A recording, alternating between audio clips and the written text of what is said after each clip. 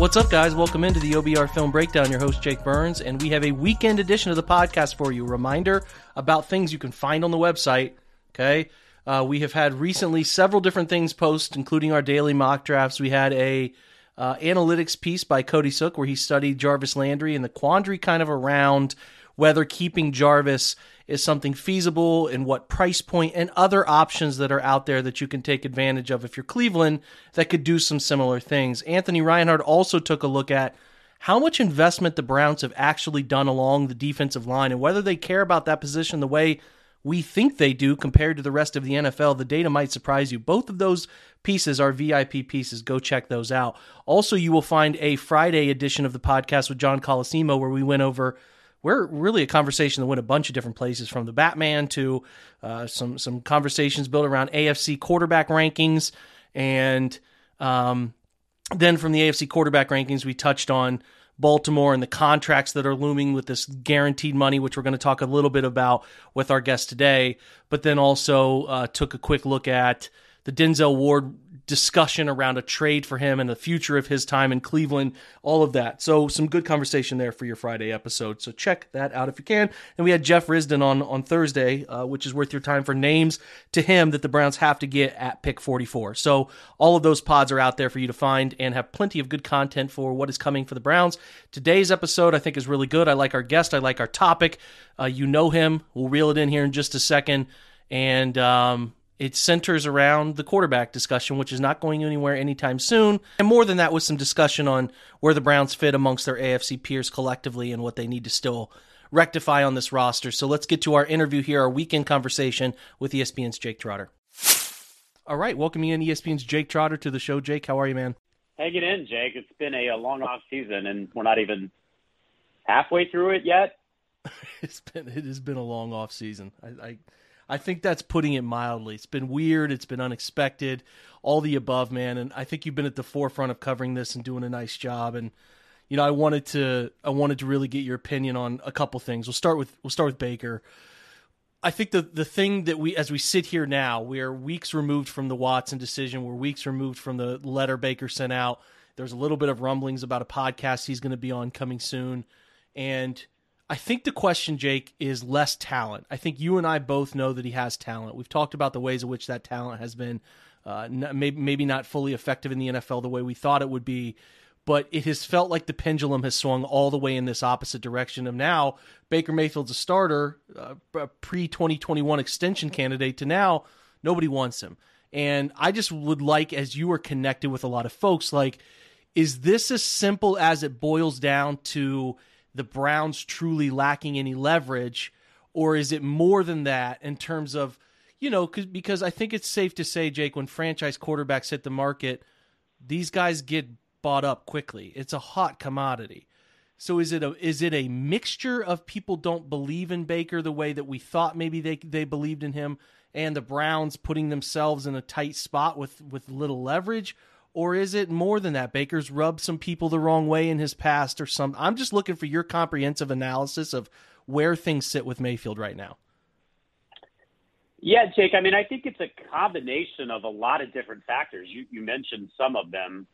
Let's just start with this time of year, a lot of teams have already moved forward with their quarterback plans. Mm-hmm. So I think that's one. Not necessarily number one, but that's one thing. You know, you look around the league, who needs quarterbacks? Who needed quarterbacks 2 weeks ago? 3, 4, 5 teams maybe. So there's just not a great market at this point in the year, any year, for a guy who's not a top 5, top 7 quarterback in the NFL. I think the contract is a huge part of this.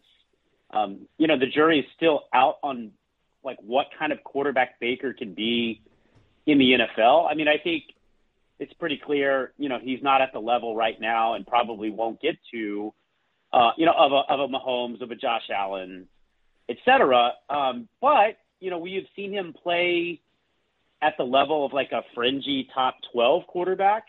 I don't think it's unreasonable to believe that Baker Mayfield could be like a top 18 quarterback in the NFL. In other words, a kind of middle-of-the-road starting quarterback. I don't think that is like an outlandish claim to make. But, he's making $19 million fully guaranteed, and that's not flyer money, right? This is our starting quarterback without a doubt money.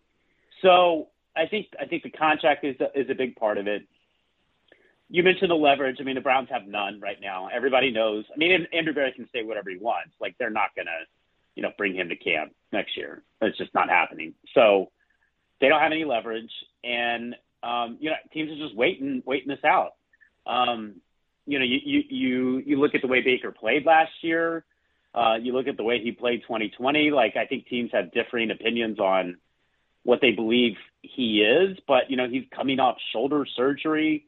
That's another factor in all of this. And then, yeah, I mean, I think, we want an adult in the room. I mean, people notice that comment.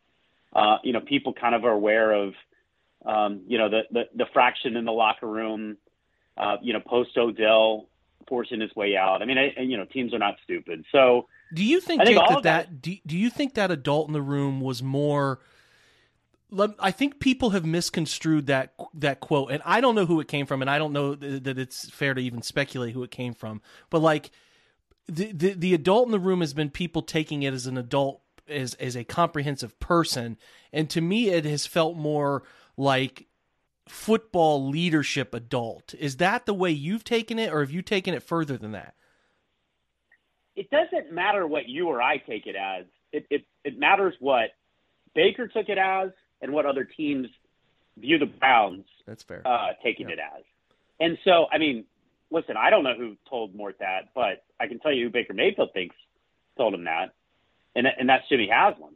And so, I mean, Jimmy was so aware of it, he brought it up, unprompted, I think, in his Zoom call. Oh, well, I know Baker thinks it was me, it wasn't. Who knows? And by the way, whether Jimmy said it or not, I think he thinks it. I think the Browns think it. Mm-hmm. So, I think as one, front office person put it toward me, like, if the Browns wanted to trade him so badly, maybe they shouldn't have trashed him on the way out so much. I mean, this is not someone, this is not necessarily a Baker, lover or Baker hater. This is just somebody else on another team making an observation. So, I think all of that is playing into this, and I think the outcome is going to be similar to what happened with Odell. The Browns act like this is an unprecedented situation. I mean, just a few months ago, they bought out Odell Beckham and sent him on his way. And so I think that's what's going to happen with Baker. And at the very least, that's what other teams think is going to happen here. Like, Baker's not getting traded unless there's like a devastating injury somewhere between now and the end of minicamps. Okay, because that was what I was going to ask you. You don't think a team like post-draft maybe misses on a quarterback they wanted? Then I don't know. There's the likely suspects here, which feel like Carolina and Seattle are about it. Those teams would have traded for Baker already. Yeah. I think they're going to trade for. I mean, I can't say that it's impossible. Yeah. But if you're asking me if that is likely, I don't think that's likely. I think that after the draft, I think the Browns may realize, we still can't trade this guy, and then I think at that point, they're going to have to come to the realization they're probably going to have to negotiate a release. Again, similar to what they did with Odell Beckham Jr. And by the way, the money, Odell was making last year, I don't think it was too dissimilar from what Baker is set to make in 2022. I think Baker makes a little more, but it's not, crazy more than what Odell was making.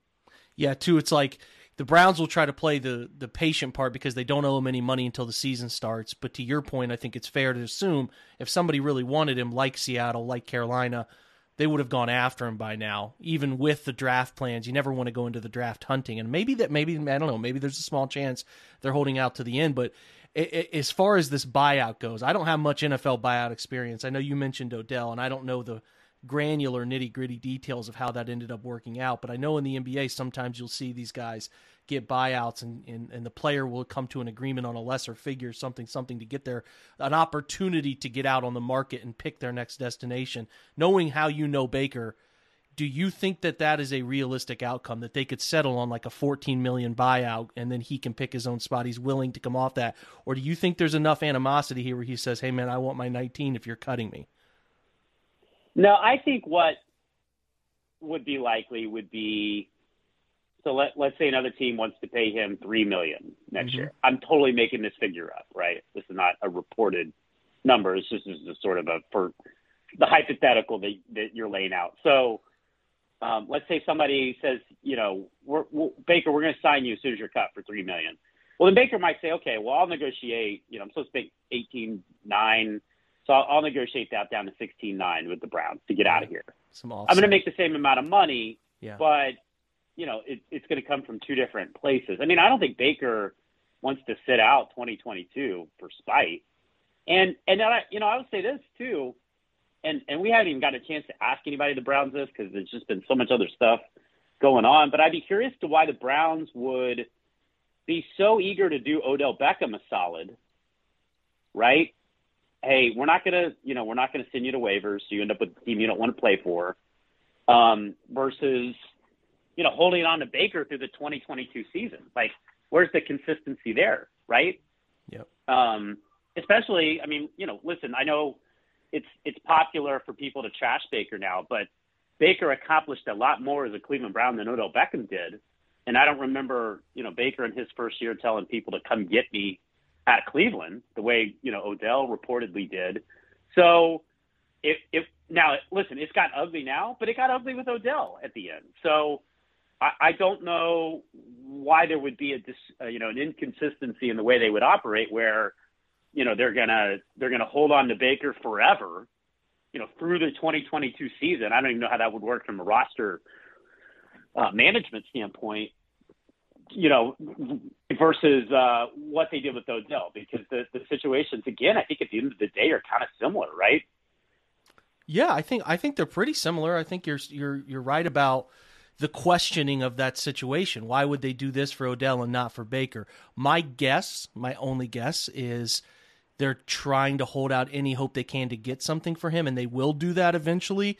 Again, that's right. me. That's me totally guessing. I like you, Jay, cannot imagine that this strings into the late summer and potentially into camp. Like I cannot see how either side wins of that. And if somebody does a spite move here, either Cleveland or and I know I too agree with you about the Jimmy Haslam thing. I really do, because the hastiness with which the Baker trade request became public and the speed at which the national beat guys got that we're not trading him, told me only one person could do it that quickly without even checking. It's been obvious Jimmy's been the vocal part of this thing. So I guess with Jimmy, there could. I don't understand how either side benefits, period, from that. So I just hope it doesn't come to that, because I do think at this point with both sides, an understanding of we did some good for each other when we were together. This has ended poorly. No way around it. It's ended poorly. Let's just separate, and I do hope that they come to some sort of agreement that they can work that out, because it would be really ugly. I just would hate to see spite on either side last long here, and that's why I'm interested in what Baker has to say in a podcast form, and if he goes down that path, right? Like I hope not, but I guess it's possible. So I mean, yeah, and what would be the point of like keeping him under contract through 2022 season? Because he's not play. I mean, Andrew Berry can say whatever he wants, but for him to suggest that Baker Mayfield is going to be the third string quarterback this year or whatever, like that he's going to go to training camp and that's going to happen, and that if Watson gets suspended, we've got Baker Mayfield. I mean, it's just completely ridiculous. That's not going to happen. So I think you're right. I mean, I think eventually, it's going to – what we all think is going to happen is going to happen. But, again, I don't buy that there's any chance that Baker's on the roster next year, despite – this is what we've learned. Like, watch what people do. Don't necessarily watch what they say when it comes to stuff like this. Yeah, perfectly said. Let's shift to Watson real quick. You've done the presser. You've been around. You've answered questions from people far more important than me about this. I just want to ask you about the player. If you remove everything else, do you think the player is worth what they paid? Do you think the player is the upgrade that people think? Do you think he's the player on the field, among the locker room? Is it a deal that was worthwhile from a player perspective? Well, I don't think you can separate the player from the person or the allegations, because it's all part and parcel of all this.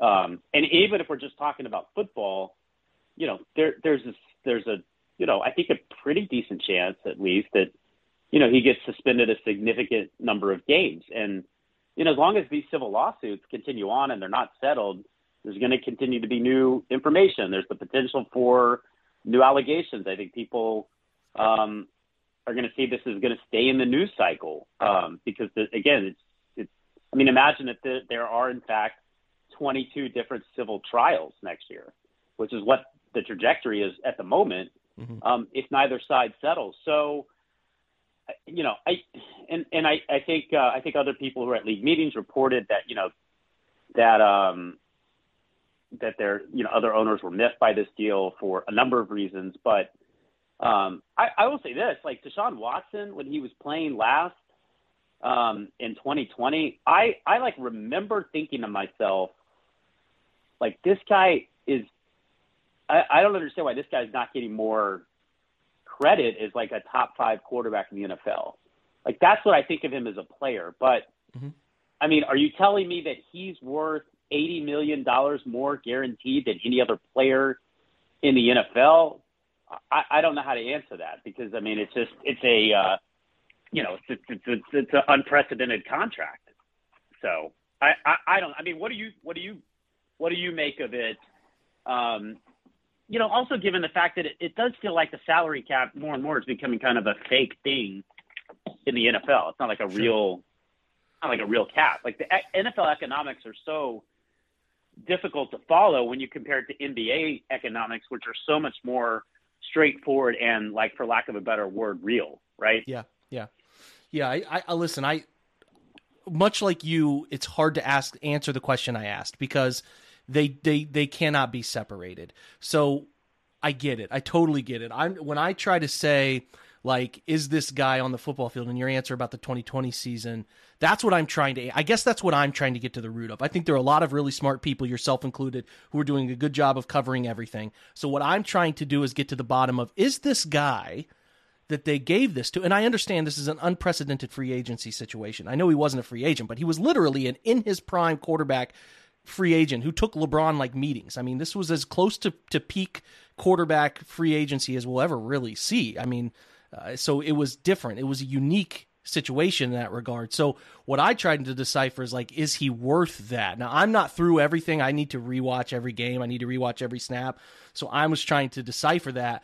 I, like you, before everything hit the fan, before he held out, then before the allegations started, was blown away by some of the way he was able to answer questions and talk through mental processing and how far I wanted them to take him back in 2017, but I thought early in his career that he was getting away with some things that I was like, I'm not sure long-term this is going to work for him. So I was very interested, like, where it would keep going, and he just kept getting better. By 2020, he had sort of mastered this ability to be this guy who could break tackles, make people miss in a condensed pocket.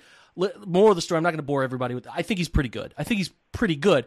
But there's a non-zero, and I've said this, Jake, and I'm curious what your thought is.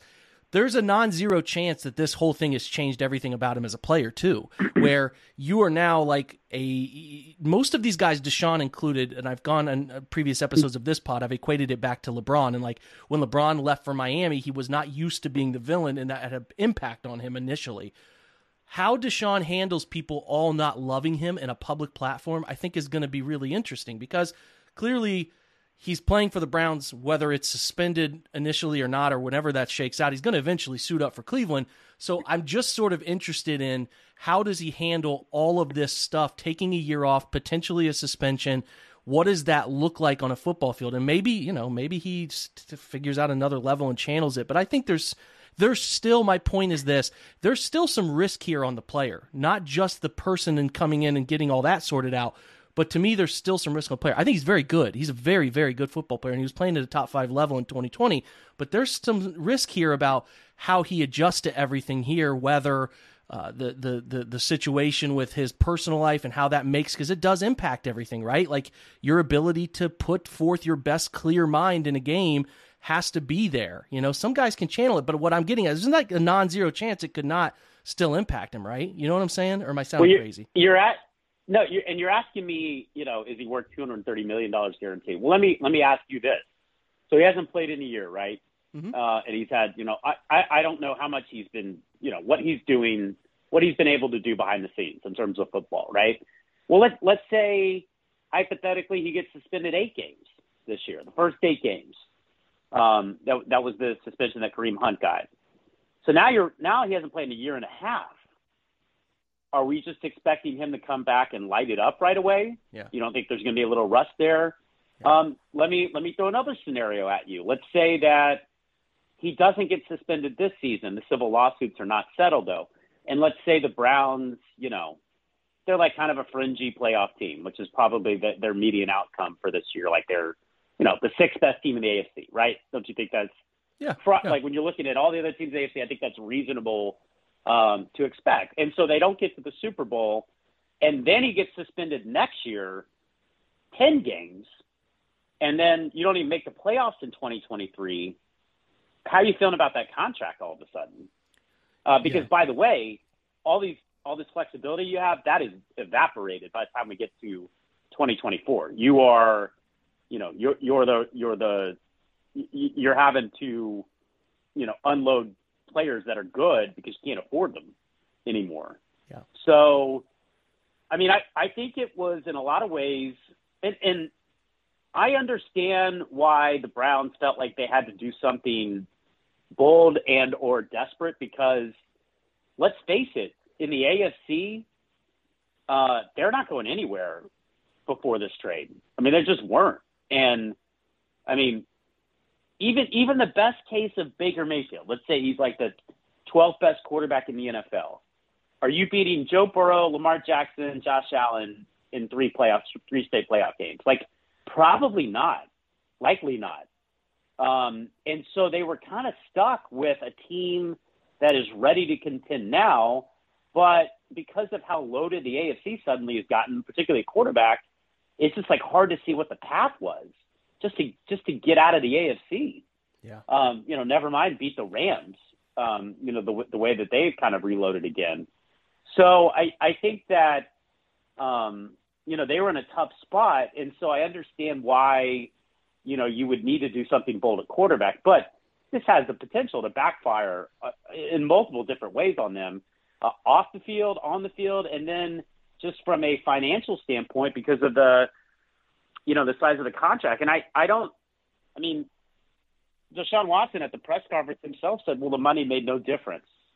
I was coming to Cleveland regardless.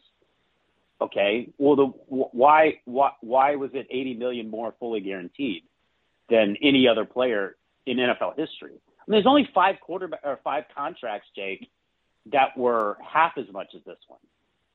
Okay. This wasn't like, we're going to make you the highest paid quarterback in the NFL. This was, we're going to make you the highest paid player in the NFL by like double everybody else. Almost. Yeah. That's the contract going to have ramifications. Question. Yes. It's going to have ramifications eventually. So I think likely that Deshaun Watson's agent said this is what it's going to take to get him to come to Cleveland. And Cleveland's like, okay, but it is weird when people say the opposite, and then you're supposed to take everything else they say at face value. We're driven by the search for better. But when it comes to hiring, the best way to search for a candidate isn't to search at all. Don't search, match with Indeed. Indeed is your matching and hiring platform with over 350 million global monthly visitors, according to Indeed data, and a matching engine that helps you find quality candidates fast. Ditch the busy work. Use Indeed for scheduling, screening, and messaging so you can connect with candidates faster. Leveraging over 140 million qualifications and preferences every day, Indeed's matching engine is constantly learning from your preferences, so the more you use Indeed, the better it gets. Join more than 3.5 million businesses worldwide that use Indeed to hire great talent fast. And listeners of this show will get a $75 sponsored job credit to get your jobs more visibility at Indeed.com/Blue Wire. Just go to Indeed.com/Blue Wire right now and support our show by saying that you heard about Indeed on this podcast. That's Indeed.com/Blue Wire. Terms and conditions apply. Need to hire? You need Indeed. When you need mealtime inspiration, it's worth shopping Kroger, where you'll find over 30,000 mouth-watering choices that excite your inner foodie. And no matter what tasty choice you make, you'll enjoy our everyday low prices, plus extra ways to save, like digital coupons worth over $600 each week. You can also save up to $1 off per gallon at the pump with fuel points. More savings and more inspiring flavors make shopping Kroger worth it every time. Kroger, fresh for everyone. Fuel restrictions apply. That's a hell of a favor to give a guy. Like, I know Jimmy Haslam's been on record saying that Andrew said this is the contract that will get it done. So my question is, if, like you're saying, Deshaun said it wasn't the contract, okay, so why did you feel the need to guarantee? And I get it, most of these quarterback contracts, like Josh Allen's contract, that you're so good, Mahomes' contract, it does roll into becoming guaranteed. Was it literally we just have the money to do this and we just said screw it, we just believe in him? Like we won't get that answer. You won't get that answer, but like I would love to have some truth serum and understand why. Like the why behind the 230 guarantee. Was it literally just Jimmy Haslam saying, I have this money, I can put it in escrow and it's over. I don't care, give it to him. Or was there something more to it that truly we don't know. So that's it's just by the way, Jake, to put the risk the Browns have taken into context. I mean, we didn't know the Deshaun Watson press conference was happening Friday or not because we didn't know what was going to happen in that grand jury. Yeah. On the day before in Brazoria County. And imagine if that grand jury comes back and indicts Watson. What then? Yep. You know, so the money is still the money at that point. I think he signed the contract technically on Friday, but I don't know what outs the Browns had at that point because the trade had already been consummated. So like, there's no, I don't know what they would have done, and there's no way unless they, there's no way they knew how the grand jury was going to decide for sure. None of us knew. No, you can have a lean, but you don't really know. It's people. You're dealing with people. So, I try to do this, Jake. Like I did it before the year, a podcast before 21, and it's not popular. Everybody's so positive. Everybody is generally thinking the best thing is going to happen for their team. And I pointed out these different ways in which here's how the Browns could struggle. And here's, if they fail, here's why Mayfield fails. And of course it didn't include an injury to his shoulder, but it was just, here's how he fails, take steps back. Here's what Stefanski could do wrong. Here's down the line. And I want to do that with Watson because as much as, listen, I think he's a really, really, really good quarterback. He's an elite quarterback. I do think he's an elite quarterback on the football field, but there is a chance here. There are unknowns at play that we don't know yet about how A, Watson will react to Cleveland full time, B, how Watson will react to the different character attacks that are happening on him now. Does that impact him on a football field? There's a lot of mental stuff there that could happen. So I do like bringing both perspectives of this is not a no-risk football decision. Like they didn't say, there's no way these guys in the room said, well, we've got these allegations and the personal stuff is a risk, but the on-field stuff is an absolute, utter slam dunk. I don't think you can say that. There are factors you have to look at to say cleanly, like, this is going to work. Like, there's no way you could look at the risk factor for some of the football field stuff and just presume. I get it, like you said, and I can totally agree.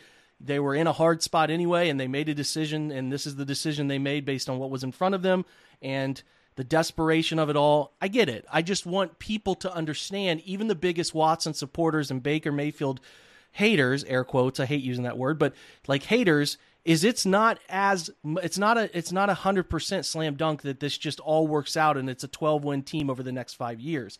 Well, let me ask you this, Jake. Let me ask you this. Okay, let's just look at the AFC. Let's assume Watson plays every game in 2022. Okay, which is, I think, a pretty, that's a jump in of itself. Are you taking the Browns over Buffalo? It's an incomplete picture right now. I can't. They would not be the betting favorite. No, they would not. I can't. Would you take the Browns over the Bengals? I do think that's a coin toss. Yeah. Which, by the way, went from having like the worst offensive line in the NFL to like above average, right? Yeah. They've done a good job. I will say the Browns defensively match up pretty well with Cincinnati. If we get back Clowney, they bring back Clowney, some of those pieces. Right now, hard. I would say that's more coin flip. Hard answer there, but I would say that's less a tilted scale than the Buffalo one is. Okay, Kansas City. Boy, Tyreek changed everything, didn't it? I do think that they are going to be able to retool, though, with the draft capital that they now have. But let me phrase it this way. Do you fear Kansas City less than you did before they let go of Tyreek? Let me ask you that. No. You didn't? Yeah, I don't.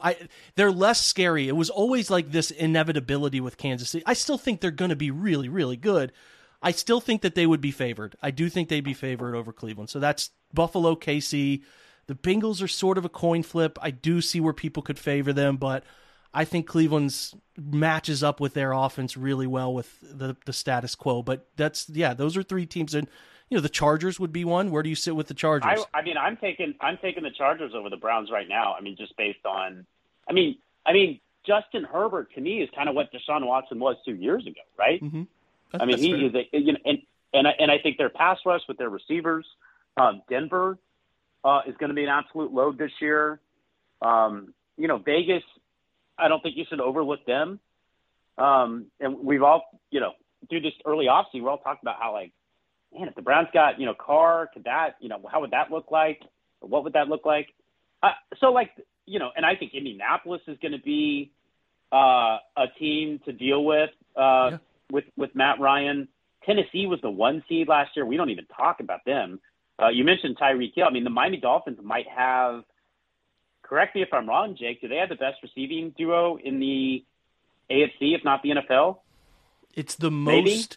It's the most coverage-altering receiving corps, put it that way. They will make you do more things in coverage than anybody else will. I don't know if they'll outproduce, say, T. Higgins and Jamar Chase, but they'll alter everything about how you play coverage. And that can really mean an offensive coordinator can dictate a lot of areas of the field that they can get to, whether Tua can or Teddy, whoever ends up taking the ball there, can get there. That's the thing to see. But you're right.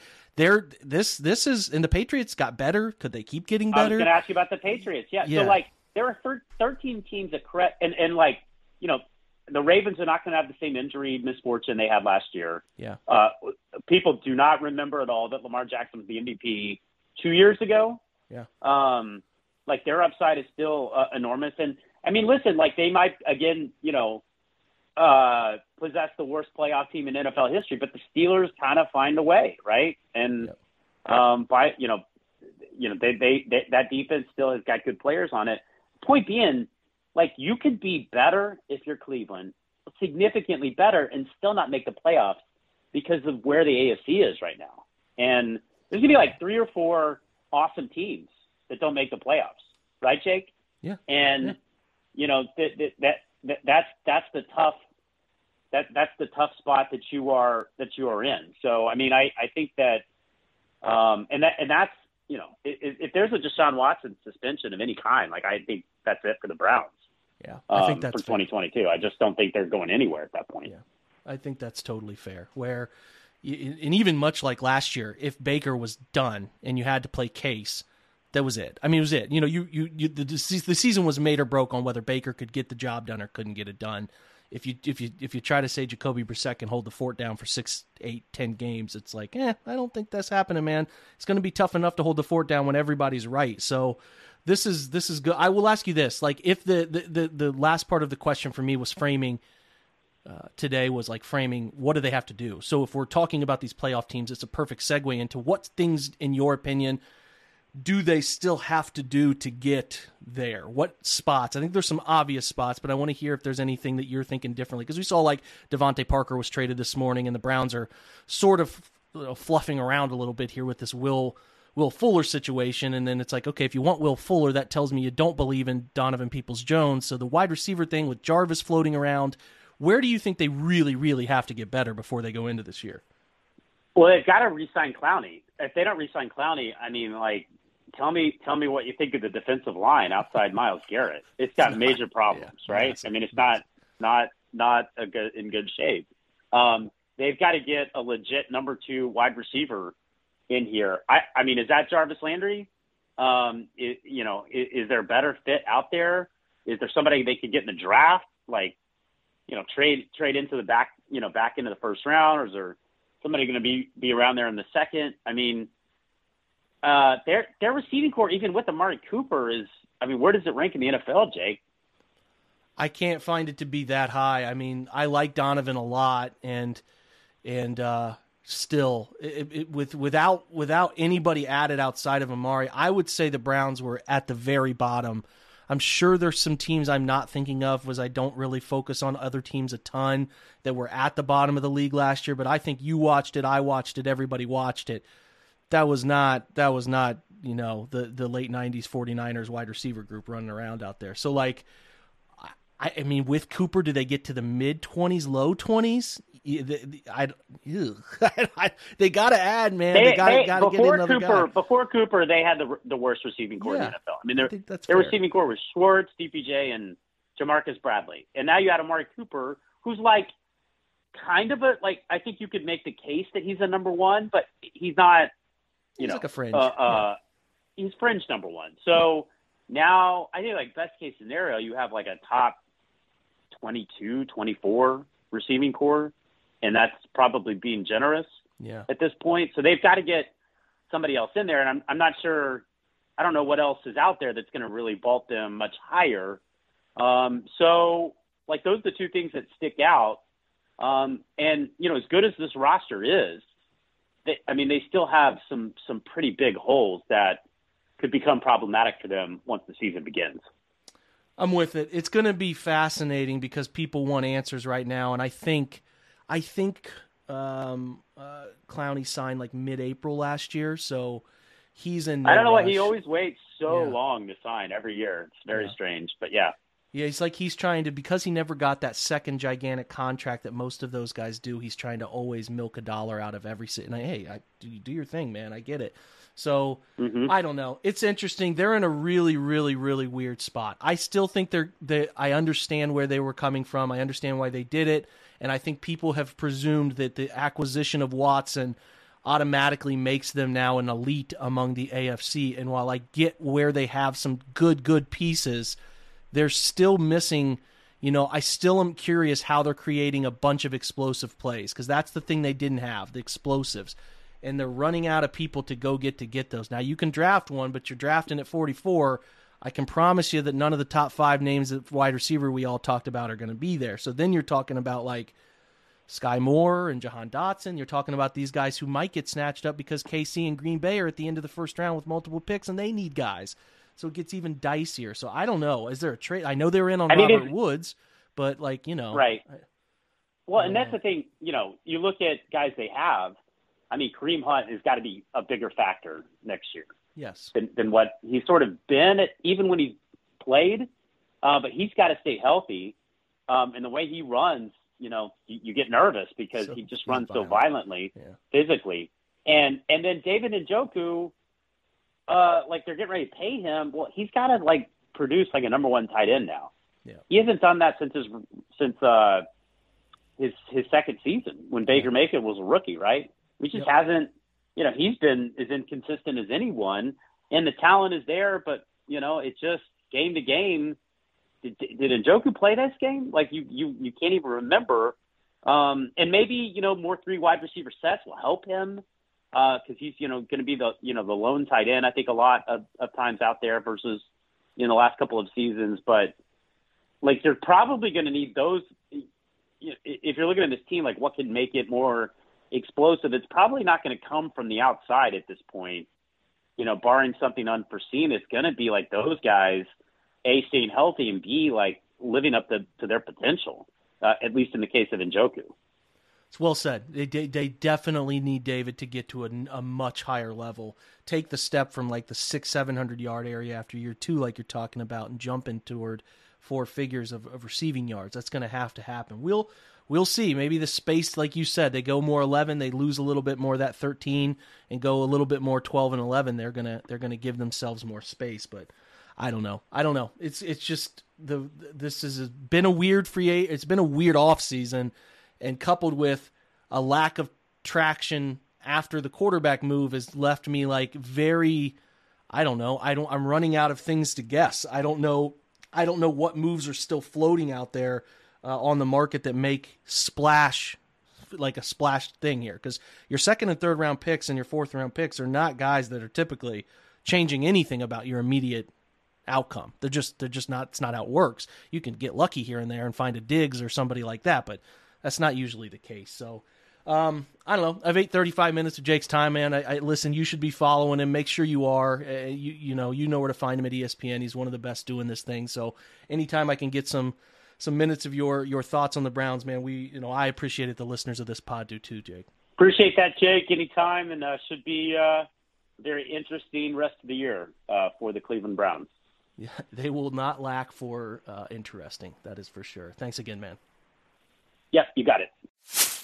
That is the understatement of the year for your Cleveland Browns. They will never lack in interesting. So thanks to Jake Trotter. Plenty of great things in that conversation with him. I appreciate him taking some time on his weekend to have a conversation with me about everything circling over this franchise. So again, huge shout out to him. Thanks to you guys for checking in on the weekend, and a great week and a really, really record-breaking download podcast listen.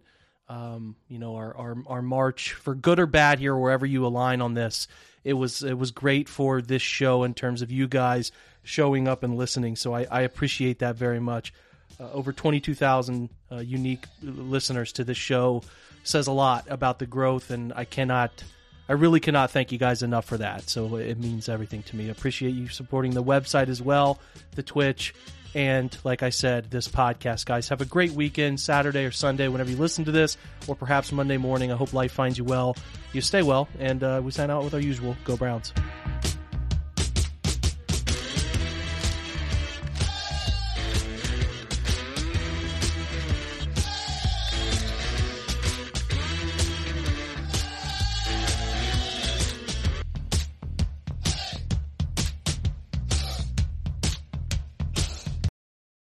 The headlines remind us daily, the world is a dangerous place. The elites in charge say everything's fine, stop noticing. But you know better. And your gut knows that time is short to prepare for a world that is 4 missed meals away from chaos. My Patriot Supply has helped over 3 million families become more self-reliant and is the company Americans trust to prepare. Go to MyPatriotSupply.com and secure their best-selling 3-month emergency food kits. Each contain delicious breakfasts, lunches, and dinners, averaging over 2,000 calories per day.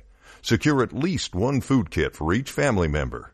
For a limited time, save $200, plus get free shipping on all their Ready Hour 3-month emergency food kits. You're not ready if it's not Ready Hour Foods. My Patriot Supply also has solar power generators, water filtration units, biomass stoves, heirloom seeds, and critical survival gear. Shop MyPatriotSupply.com today. MyPatriotSupply.com.